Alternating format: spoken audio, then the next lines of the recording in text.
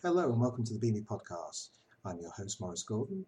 I am a Professor of Evidence Synthesis and Systematic Review at the University of Central Lancashire in the UK, and I'm also the chair of the BME Editorial Committee. And today on the podcast, I really wanted to talk to you myself about searching. So rather than being an exhaustive guide or a skill-based tutorial, it's more about my thoughts on where searching fits into the process of systematic review in education and some of the important steps and pitfalls potentially. So the first thing I would say is that there is an issue with searching, in that one of the major problems I see is that searches are completed where the question being asked is ill-defined. And this can be very problematic when we're talking about education, and that is mainly because of the often ubiquitous way some of the terms can be used. So for example, when we're talking about clinical medicine, I'm doing work in Cochrane, when you're using a particular drug, and you use that in a search string, making up a set of search terms through Boolean searching in Medline. Often the killer item that limits down your search is the mention of that particular drug. So if I mention Crohn's disease, and I mention drugs such as aminosalicylic acids, 5-ASAs, actually a lot of the other terms I'll use to hone in my search are largely irrelevant. It's those two items in combination that really cut down your results, and you can play with this in PubMed.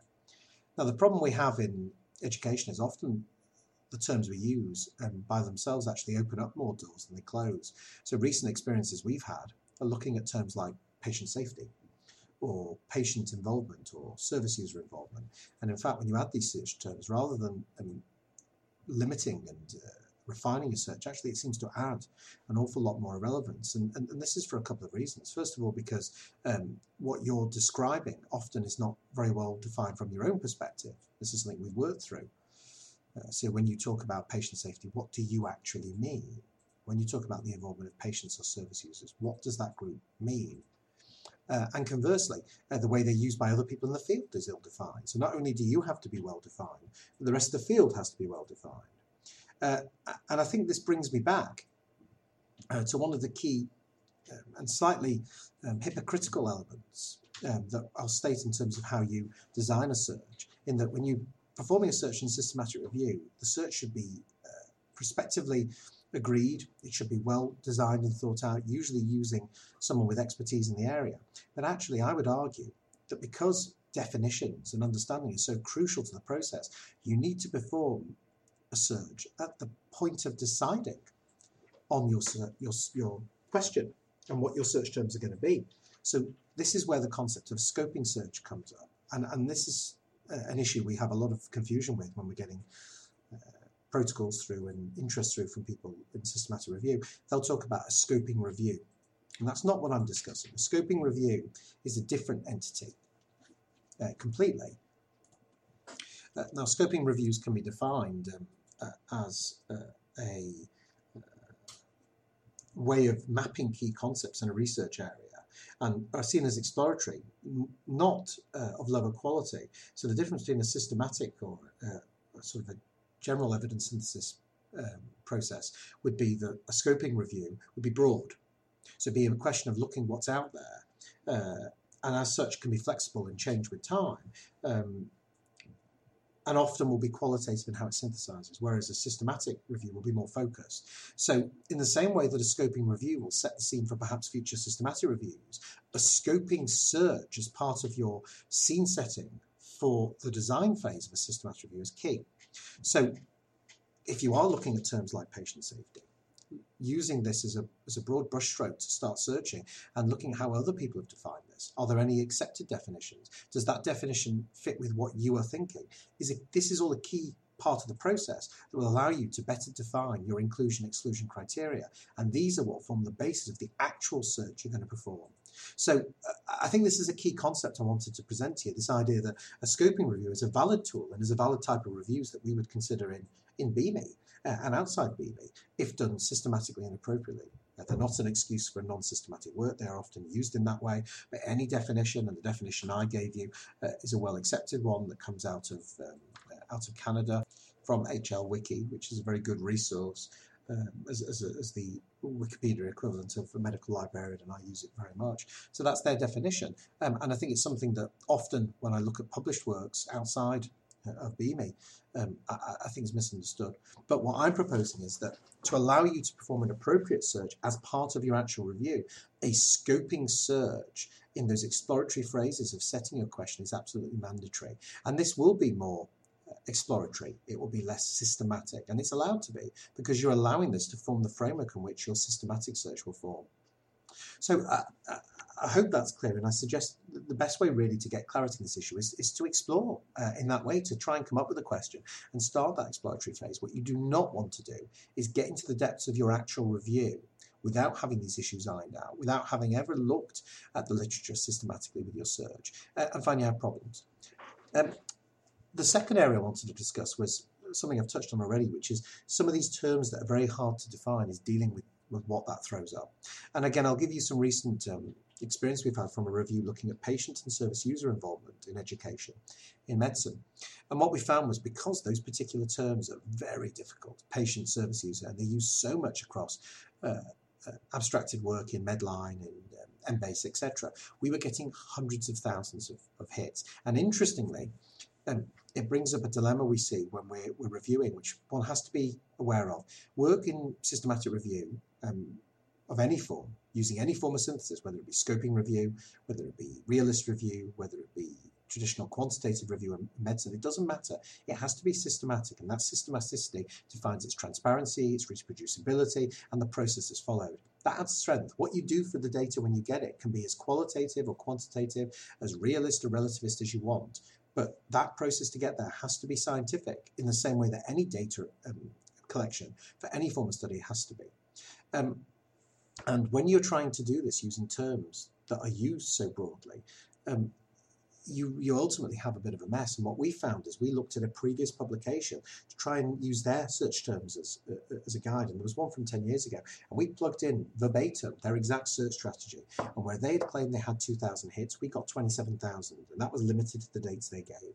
And that raises a massive dilemma, because one would argue that either they've misreported their own search or they don't understand it. And I'm going to propose the latter. This is something we see time and time again, where a search is performed, for example, by very skilled librarians who put limits on. And these are absolutely reasonable, they're fine. But those involved in the rest of the research are not aware of this, they don't report it. And so what you end up with is a piece of work that's unreproducible. And this lowers its quality, it lowers its usefulness.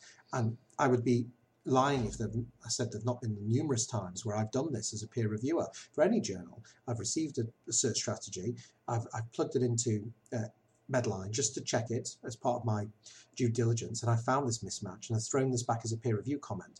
And I would say 9 times out of 10, the paper disappears, because it's a fatal flaw.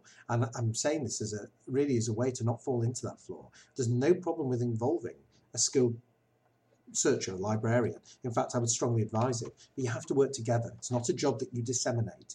You have to make sure they understand that accurately reporting everything they do is vital.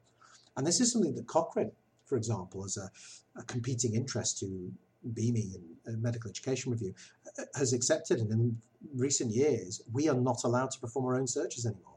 Working for Cochrane IBD Group and several other groups, we now submit our proposal for a strategy, which they help us form. They perform the search and they feed back to us the results. And this was because they had so many problems with this that they couldn't trust it unless they did it in-house. Now, this is something I would love to see as a direction for BME moving forward. But in the meantime, it is vital that when you move from the scoping search phase to help you define your question to the actual search that goes in, that you are confident that the number of results obtained and the search that's used is what you report.